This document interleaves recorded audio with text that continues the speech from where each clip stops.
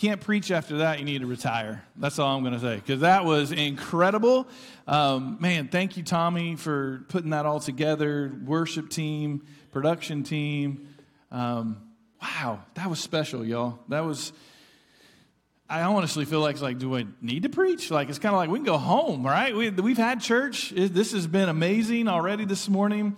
So if you got something burning on the stove and you want to go home, you're good to go. You can really go. If you don't want to listen to this, man, that was worth coming to church, just that part of it. So thank you guys for all you do. And every week it's amazing.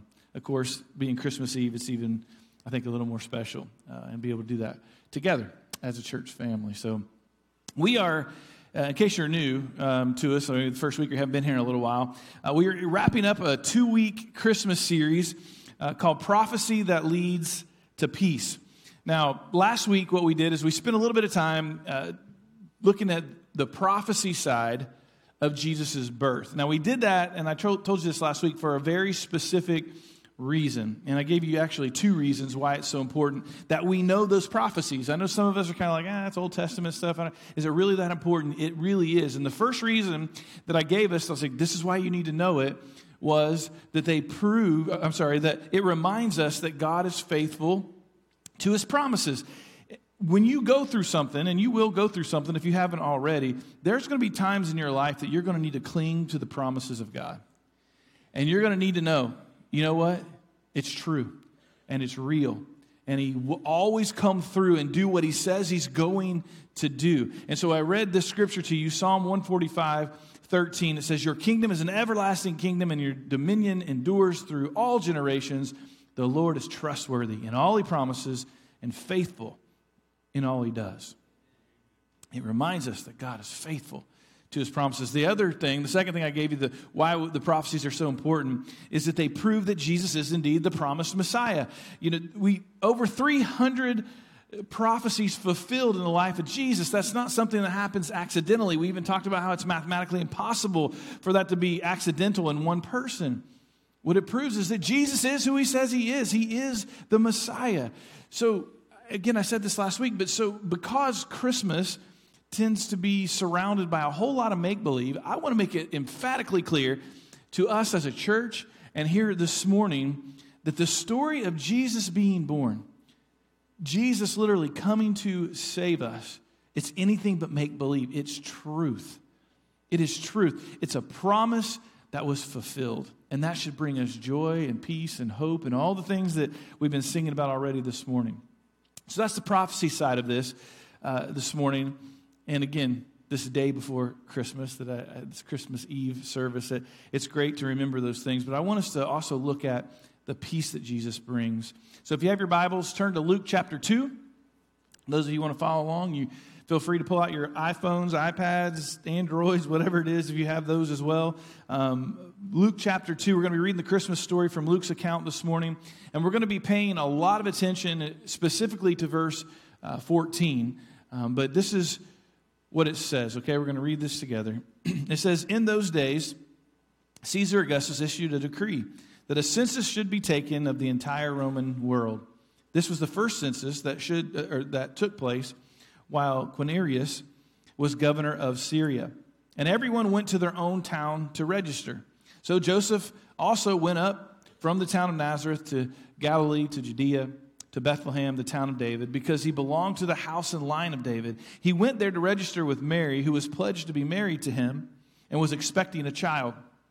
While they were there, the time came for the baby to be born, and she gave birth to her firstborn, a son. She wrapped him in cloths and placed him in a manger because there was no guest room available for them. And there were shepherds living out in the fields nearby, keeping watch over their flocks at night. An angel of the Lord appeared to them, and the glory of the Lord shone around them, and they were terrified. But the angel said to them, do not be afraid. I bring you good news that will cause great joy for all the people. Today in the town of David, a Savior has been born to you. He is the Messiah, the Lord. This will be a sign to you. You will find a baby wrapped in cloths and lying in a manger. Suddenly a great company of heavenly hosts appeared with the angel, praising God and saying, glory to God in the highest, and on earth peace to those whom his favor rests. Now that's a story that I'm going to guess many of us, if not maybe most of us, have heard at some point or another in our life. Whether you're a Charlie Brown fan and you've heard that part of Scripture read before, or you've just gone to church before, you've heard it somewhere. But I'm going to be a little transparent with you for a minute. From a pastor's perspective, when you're, I'm going to say older, because some of you are like, you're not old, or you don't even know what old is. I get that. And then others of you are like, no, you're old because you're young. But I'm somewhere in between, right? All I'm telling you is when you've been a pastor for a long time, and when you've been especially at a church like I have for 23 years, you've preached this story. You preach this story every single year for 23 years. What ends up happening is you've likely taught this story from about every angle that you feel like you can teach it from. And the angle of Mary's perspective, the angle of Joseph's perspective, the angle of the shepherd's perspective, the wise men, so on and on and on. You try to find all these things. And here's the danger in this, and I've seen so many pastors do this. After you've preached the story from so many different angles, if you aren't careful, to me, you begin to reach. You begin to reach a little too far, and suddenly you're making up what could have maybe possibly been the view from, let's say, like the innkeeper. Well, the innkeeper's, I don't mean to ruin your Christmas story, but the innkeeper's not in the story, right? It just says there's no room in the inn. Now, I know all your plays and your kids' pageants and all those things, they have that built in a lot of time. But it's not true. Now, some of you are going, wait a minute, what in the world? I thought that was in there. It's not in there, okay? It's just there was no room. So we don't know there's literally an innkeeper, but you start preaching and teaching this so much that you start going, okay, let's go from a different angle. Let's make this one kind of up a little bit to make it a better story. And then, of course, there's others that start making up animals that aren't even talked about being there, but we want them to be there because they're in our Christmas songs, and so we start trying to make that a viewpoint. Or, as you all know, big pet peeve of mine, if you've been coming here, you know this. You start preaching that 3 wise men, which you don't even know there were 3 or not, and you start preaching them at the birth of Jesus. Well, they weren't at the birth of Jesus, right? We know that when he was a child, he was probably a couple years old before the wise men ever showed up. And so what I'm trying to say is, many of you have unbiblical manger scenes in your front lawns and in your homes. You need to go get rid of them, all right? I'm not really trying to say that. You should be ashamed of yourselves. No, that's not what I'm trying to say. What I'm trying to get at is that anytime we have a story like this one, and we need to understand one of the most important stories in all of the world, and it has a ton of nostalgia around it, and it has just a ton of made up, and I'm not going to harp on this, but biblically incorrect Christmas songs written about it that people throw stuff in, and then people sing those so much and hear those so much, they start believing like that's what everything is, versus they don't read their Bible, and so they don't really know that that's not in there. That somebody added that. But we go down this road, it's just super easy for us to get off into the weeds. And here's the part I want you to understand. And when we do that, we can lessen, if not lose, the meaning of the Christmas story altogether. So we're not going to make up a bunch of things this morning as a way to try to freshen up a very familiar story. We're not doing that at all. Instead, we're going to go right to the text that we just read. We're going to focus this morning heavily on what it says, especially on that angelic moment, that announcement that they made in verse 14. So I want to start by doing this. I want us to get a true picture. Probably have a picture in your mind, again, that's been influenced throughout your life of manger scenes you've seen, or something you've seen on TV, or who knows what, songs you sung. But let's get a true biblical picture here of what's happening. What we do know is we read in verse 8 that it says, and there were shepherds living out in the fields nearby, keeping watch over their flocks at night. So we definitely know this is a night scene. This happened at night. We get that. There's no doubt about that. And then we read in verse 13 that in addition to one angel in verse 10, that verse 13 says, suddenly a great company of the heavenly host appeared with the angel. Now, that term, company, it's actually a Greek term that means an army.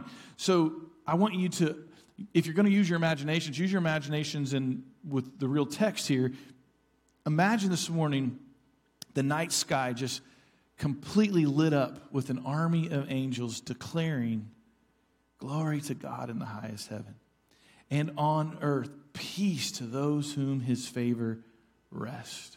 What an incredible moment this must have been.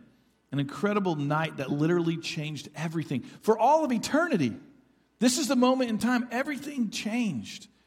And when we look at the angels and what they're announcing, I just want us to focus specifically on, as it's the title of this series, this word peace. Because this is what this great army of angels were declaring. They were declaring peace. Now, here's the million-dollar question, right? This is kind of where we can miss it at points. What kind of peace are these angels really talking about? Because here's the thing. When I look around the earth, right, I don't see too much peace. I don't know about you. Now, I'm not saying there's not places or moments or things where we see some peace. But what I am saying is when I look around, I see that we have wars that seem to be breaking out every few months. It's like there's another country at war with another country. And then these natural disasters, right? It's like every season of those come along, whether it's hurricane season or tornado season or whatever it is, flood season. It's just like we have all these natural disasters that are happening around us everywhere. And being in Florida, if you've lived here long enough, you've gone through some of these things, and they're just catastrophic at times. And so it's anything but peace in those moments. And so then you have these people that, in general, you look around, and with the internet, it's just so much more in our face every day. It just seems like people are getting more and more evil. And so you just kind of look at this and you go, what kind of peace are these angels referring to? Where is this peace on earth? Well, before you can answer where they say peace is found, I want to clarify where it's not found. This is important that you see the other side of it first so you can understand what they are saying. And so the first thing I want us to understand and know is that peace is not found in a place. Peace is not found in a place. Now, when you read what the angels just said, right, or were announcing, it could seem like you'd be like, wait a minute, Darren, I don't think this goes together, because the angels just said peace on earth, and earth is a place, right? And I had this discussion with my daughter Haley this morning, right? She's like, oh, Lord, I'm back one Sunday, and I'm in the sermon. Of course I am. So she has a shirt on this morning, a sweatshirt. She came down, it has this peace on earth. And I was like, I need to tell you what I'm talking about, because you're going to feel like I'm attacking your sweatshirt this morning. And I don't mean to do that to you. I don't want you to have to walk out of church like this and be like, my dad just destroyed me in my shirt. I'm not trying to do that. If you have anything on your shirt this morning that say peace on earth, I'm not saying I'm against peace on earth. What I'm trying to say is I think we get this messed up, though. We think of this differently. We actually think it says something differently than what it actually says. It's not the text. That's not what the text says. Actually, all of the major Bible translations, when you read this, it says on earth, peace to men, or on earth, peace to those on whom his favor rests. It's peace to men. It's not peace on earth. The angels are not saying that you and I or anyone will have peace on earth. The peace the angels are saying will come is for all people, yes. But they are not saying that because Jesus has come into the world that there will be peace on earth. And if you've read your Bible and you know that it was anything but peace on earth even after Jesus was born. So if that's what the angels were proclaiming, that peace on earth is the peace here while we're here on earth, then that's not what happened at all. It would seem like, okay, well, y'all messed that up. But that's not what they were saying at all. Even Jesus himself made it emphatically clear that he did not come to bring peace on earth. I don't know if you know that or not, but he says it himself out of his own mouth. In Luke chapter 12, verse 51 through 53, Jesus says, do you think I came to bring peace on earth? No, I tell you, but division. From now on, there will be 5 in one family divided against each other, 3 against 2, and 2 against 3. They will be divided, father against son, and son against father, mother against daughter, and daughter against mother, and mother-in-law against daughter-in-law, and daughter-in-law against mother-in-law. For some of you, it kind of sounds like your Christmas together at your house, right? Kind of like, that kind of sounds more like our family. But here's the point that Jesus is making. He says, don't be shocked. There's going to be conflict on earth. Because of me. He's saying it's because of me. There will be strife. There's going to be issues, even in our own family. Some will believe and some will not, and it's going to cause division. He was preparing us for that. He wanted us to know that. So the angels were not proclaiming that earth will now become a peaceful place because Jesus was born. Now, with that being said, and to help my daughter and all the rest of you that have these shirts. I'm not saying go burn them. What I'm saying, because peace on earth is something that we should all strive for. It's something we should all want. And even as a nation, we should be trying to achieve. We should all do all we can to fight for peace on earth. But we have to understand that even if we achieve it for a time, and some of us can do that, right? Some of us have our place of peace. Some of us have our vacation spot of peace. Some of us can just kind of get away for a little while, and we're almost like, this is a little slice of peace, a little slice of heaven. And you can get there, possibly. If you're lucky enough, you are blessed enough, I should say, you could get somewhere to where you feel at peace for a little while. Whether it's an hour, or it's a day, or it's a week, or whatever it is. But eventually, you're going to come back to reality. Eventually, it's not going to be there anymore because it's temporary here on this earth. Because we live in a fallen world. The earth is filled with sinful, flawed people, and therefore, this is the whole point of Jesus coming, right? We needed a Savior. But his coming did not bring peace on earth. So peace is not found in a place. The second thing we have to understand about peace is not found in a position. What that means is peace is not found by achieving certain status in life. Meaning we can't think, if I can just get to this certain position in life, then I will have peace. Here, I'm going to talk a little bit to some of you that are younger. You're going to learn from this. Those of us who are older, you're probably going to be like, oh boy, yep, that was me. I get it. I remember those days. Because what happens here is typically right around, 17 years old, somewhere in there, maybe 16, 17 years old, we start longing for some type of position in our lives. Meaning, I can't wait to be 18. I just can't wait to be 18. Because when I'm 18, then I get to move out of this place. I get to move out of this house. My parents always nagging at me and whatever. I'm so glad I get to move on. I can get my own place. I get my own vehicle. I get my own job. And I'm going to have peace. And then all of a sudden you get your rent starts coming due, and then you realize you got to put gas in your car. And food, oh, wait a minute, when Mama cooked it for me, it was free. Now I got to pay for it. And all of a sudden you're like, Mom and Dad's house isn't so bad, right? But you think at 18, everything's going to be better. I'm going to have peace finally. And then if it's not then, it's just you start looking more and more forward, and you go, you know what? I'm going to meet Mr. Right. I'm going to meet Mrs. Right, and they're going to be amazing. It's going to be beautiful. It's going to be wonderful, and I'm going to get married. And once I get married, then there's going to be peace. For you young people, the people laughing are the ones that are married. I'm just going to let you know. They're like, oh, I thought that at one point too. Good luck, right? So it's kind of like, and then even when you're married, then it seems like sometimes we forget. You know what, though? I know what it's going to be. It's going to be, you know what, if God will just let me have kids, if I could just have kids, then I will have peace, right? If you don't have kids yet, those are the parents that are now, even it was more of a groan even, more than it was a laugh, kind of like, oh, gosh, yeah. Those things are...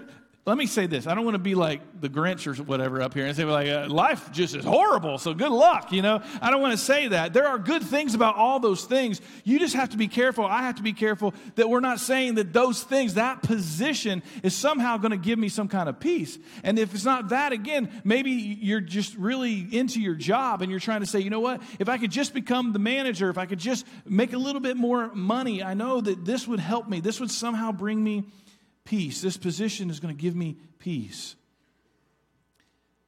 I'm going to tell you, in all their own unique ways, those things, while they're good, and I'm not saying we shouldn't strive for those things, they're good in and of themselves, but you need to know this, and I need to be reminded of this, they bring difficulty at times, even heartache and disappointment. That's why it's so dangerous when we attach our peace to a position in life, because what happens... all of a sudden, put yourself here, right? If it's attached, if your peace is attached to a position in life, what happens when your spouse wants to get a divorce? What happens to your peace then? What if somebody dies? What happens if you lose your job? See, if our peace is wrapped up in a position in life, whenever difficulty comes in that area, and there's going to be difficulty, you just heard it in all of our laughs and groans, and there's going to be problems at times. Our peace, if it's wrapped up in that, it's all of a sudden going to be gone the moment that there's difficulty or something doesn't work out like we wish it would have. So no, peace isn't found in a place or a position. It's also not found in possessions. Peace is not found in possessions. And now I'm sure, because you all are super holy people that are here this morning, if we took a poll and I said, do you think peace is found in possessions? You would all be like, oh, of course not. Of course not, Pastor. They're not found in possessions. We know that. We know that peace isn't found in possessions. I mean, who would ever think that? But get past your holiness for a minute and get to your reality, right? Get to honesty in your life. And many times our lives, they say we believe something different. Our actions say that we believe something a little different. Many people buy things because they think that it will make them happier. It will somehow make their life better. It literally has a name for it. It's called retail therapy, okay? It's really, there's people that they call it this. And so some of the husbands are like, Lord knows, my wife, I don't know how, we know the UPS guy literally by his first name. Like it's every day there's a new package, right? It's like retail therapy. And we do this, and again, I'm going to give you this. It's scientifically proven that buying things or getting new things, it does have this positive effect on our brains. It does release this dopamine, and it's why it's addictive, because you think, oh, I'm going to get something new. It's going to make me feel better. And it probably will for a time. But it's also proven that it doesn't last. No amount of money or things can bring you true peace. Matter of fact, Jesus warns against it in Luke chapter 12, verse 15. He says, then he said to them, watch out, be on your guard against all kinds of greed. Life does not consist in abundance of possessions. Now, I don't know if you have ever had the privilege to go to a third world country or not. I've had the privilege to go to a few, and every time I go, and as you guys know, even our church, we go to the Dominican Republic every single year, and so I've been there many times. I've been to the Philippines. I've been to these places where massively under-resourced people live. And if you've gone even on the trips that we take every year to the Dominican, we've got a ton of people there that we've formed friendships with and we love, and a ton of relationships that they're amazing. But every year we go down there, at some point usually we end up in some kind of an under-resourced area, and you are invited into homes. And some of these homes, they're just dirt floors. Dirt floor homes, you and I maybe would even refer to it, I wouldn't even call that a home. I'd call it a shack, or I'd call it a whatever. But they invite us in, and you go in and you begin to talk to them, and you begin to pray with them or just sit and visit with them for a little bit. And every single time, when I'm there, I just realize they are some of the most welcoming, happy, loving, peaceful people that I've ever met. And yet they don't have hardly anything. And then I come back. What's so striking to me is then I'll come back to the U.S. I come back to America, where I visit with people who have literally everything in comparison and more, and no one seems to have any peace. Everyone just wishes they had more stuff, had more like so-and-so, more like this. I wish God would give. And there's no peace. And the reason is peace is not tied to possessions. I mean, how many times do we have to hear the stories before we start believing them? How many times do we have to hear from athletes and musicians, movie stars, or even the super wealthy businessmen and businesswomen before we're going to believe their testimonies? Their testimonies all the time of how possessions don't bring them peace. I literally heard one this last week. I was preparing for this series and this sermon in particular, and older people, you'll know this person. Younger people are like, who in the world is that? Okay, he's a musician. His name is Eric Clapton, okay? And it was a video of him, and this is his exact words. I'm going to quote his words. He says, materialistic acquisition is a funny thing. I knew that there was something wrong with that as a philosophy, because by the time I was 23, I had everything a man could want. I was a millionaire. I had beautiful women in my life. I had cars, a house, a solid gold career, and a future. And yet, on a daily basis, I wanted to commit suicide. Why? I mean, we would go, man, put me in that position, and I wouldn't feel that way. No, I don't believe that's true. I think we believe that. I'm sure believed that prior to becoming famous and getting all kinds of money and things, and had everything he could ever want. So why? How could all these possessions that a man could ever want, having those things not bring him peace? It's because peace is not found in possessions. See, what the angels were proclaiming was this truth. Peace is found in a person, in Jesus Christ. This is what they were proclaiming. This is what the angels were declaring when they said, "Glory to God in the highest heaven, and on earth peace to those whom his favor rests." True peace is found in Jesus. We only find eternal peace in him, in a relationship with him. Church, his birth was an announcement about the peace that only he brings. Later, Jesus himself would say, making a distinct difference, by the way, between the peace offered in this world and his own peace. He would say this in John 14, verse 27. Jesus said this, "Peace I leave with you. My peace I give you. I do not give to you as the world gives. Do not let your hearts be troubled, and do not be afraid." Jesus was saying, my peace is a different kind. It's a different kind of peace. It's both an internal and eternal peace. Many people will look for it, try to achieve it in a place. They'll try to achieve it in a possession. They'll try to achieve it in a position. Not going to find it. Not a peace that lasts through anything. Now, I know that some of you thinkers especially are going to go, I know a lot of people there in this world, and they don't know Jesus, but they're super happy. They're super happy, man. They seem like they've got it going on, and they seem pretty much at peace, and they don't even know Jesus. So how can you say this? What I'm telling you is this. Their happiness, their joy, their contentment, their peace, it's only temporary. Number one, because if they don't know Jesus, when he comes back, their peace is going to definitely be gone. Or they pass away and they don't know Jesus, they're definitely not going to be at peace. But even more than that, their peace is based on circumstances. As long as things go well, they're going to be at peace. But the moment their world falls apart, where is their eternal peace then? Where's the peace that passes all understanding that Scripture says we have in Jesus? Peace in the midst of the storm. Peace of knowing that God has a plan and is with them. It's the peace of Christ that guards our hearts.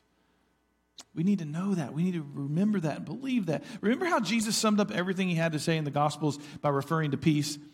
He said this in John 16:33. He says, "I have told you these things so that in me you may have peace. In this world you will have trouble, but take heart, I have overcome the world." He's trying to teach his disciples, and of course us even today, that everything is connected, especially peace, to who he is and to a relationship with him. You remember the first words that Jesus spoke to his disciples after his resurrection. He said in John 20, verse 19, "Peace be with you." And then he repeats it even a couple verses later. "Peace be with you." He wanted them to have his peace. We can never forget that God is our ultimate source of peace, and that it cannot be obtained or found in anything or anyone else. It's why the prophet Isaiah would write, 700 years before the birth of Jesus. In Isaiah chapter 9, verse 6, this is what he wrote. "For to us a child is born. To us a son is given. And the government will be on his shoulders, and he will be called Wonderful Counselor, Mighty God, Everlasting Father." And what else? "Prince of Peace." When we place our trust in Jesus, there is an instant peace of knowing that he's got us. He's got us. Knowing that we are forgiven of our sin. Knowing this is not our home. That the promise of heaven is to come. Feeling peace in the midst of tragedy. A peace that passes all understanding. Church, there's a lot of people in this world who don't have that peace. And the truth is, there may be some of you here this morning, or even those of you watching online, and you're like, I don't know Jesus is my Lord and Savior. I don't have that peace. And I read something a few weeks back that really stuck with me, and it was actually one of the questions that was in our D group this last week. And by the way, if you're not in a D group, I'm just going to keep telling you, get it plugged into one next year when they start back up. Get into one, because it's so good to sit around with brothers and sisters and talk about these types of things together. And so it was a question in our D group, but it was something I'd read a few weeks ago, and I read about how Christmas is a magnifier. Christmas is a magnifier, meaning that everything, if everything is going good at Christmas time, right, for you, like things are good in your life at Christmas, then things are really good at Christmas time. But if things are difficult, this time of year is really difficult. If you're struggling right now, if there's something going on in your life that's tough, it's really hard at Christmas time. Some people are very lonely, and so it makes Christmas almost unbearable. Some people have lost a loved one recently, and so this is going to be the first Christmas that they've had without that loved one, and so there's going to be tears shed because it's hard. For some, finances are really tight right now, and providing Christmas gifts is almost impossible. So it makes this time super difficult to navigate, and Christmas isn't so cheery for you. There's all kinds of heartaches that can be attached, and of course, like I've said, they are magnified during this time of year. But here's what I want to tell you this morning, especially to those of you who may not know Jesus as your Lord and Savior, and you don't know this peace these angels are proclaiming in our text. Christmas, though we get so distracted with so many other things, hear me on this, okay? Christmas is about God stepping into our world to offer you salvation and peace, a peace that is eternal. That's what this is about. It doesn't come and go with circumstances, but it does only come with a relationship with Jesus Christ. And if you don't know Christ as your Savior this morning, I want to offer you the greatest gift of your life. The greatest gift to mankind, the opportunity to make a personal decision to trust Christ as your Lord and Savior. You could have that gift this morning. And it truly is a gift. None of us can do anything to earn it or deserve it. There's nobody in this room, there's nobody watching this online that has ever deserved it. It's not like Jesus came, he's like, okay, there's a few good people. He came because he said, you're all going to hell without me. And so I love you too much to leave you that way. I'm going to send my son. Salvation comes from the Lord as a free gift. It is by grace alone, through faith alone, in Christ alone. And the Bible says none of us deserve it, but God in his extravagant love for us wanted to save us from our sins. That's why Jesus came to this earth. This is why we celebrate Christmas. You need to understand, and I hope this will resonate with you every time you look at a manger scene. That baby in our manger scenes was and is our only hope of salvation. He's the only source of eternal peace, church. God so loved us that he gave his one and only son, who was willing to leave heaven and be born into a sin-infested world so he could one day die in our place, die in your place, so we could be saved, so you could be saved. Realize that, in a sense, Christmas is really all about you. It's about God's love for you. That baby in the manger, that announcement was heaven proclaiming to you and to me, God loves you. Whether you feel that or not, I'm telling you right now, it's the truth. God loves you. And you are not forgotten. That's why Jesus came, because we were not forgotten. That's why we got to remember these prophecies, because once we see them all coming true, we're like, there's no way this is an accident. It's just God says something, he does it. And when Jesus came and was born, it was God once again fulfilling his promises to save us. And when he died on the cross, it was another promise for us that, listen, I will take away your sin. And there's another promise that says he's coming back for us, and that's going to happen too. And heaven's going to happen. And so when we see this, when we hear this, a Savior has been born. A rescue mission has begun for your soul. Peace on earth? No, not really. Maybe for a few minutes, maybe a week or two, temporary. Peace on earth? No. Peace for those who place their trust in Jesus? Yes.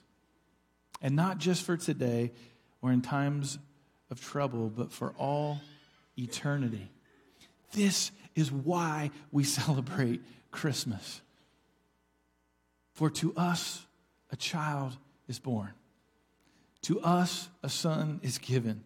And the government will be on his shoulders. And he will be called Wonderful Counselor, Mighty God, Everlasting Father, Prince of Peace. Let's pray.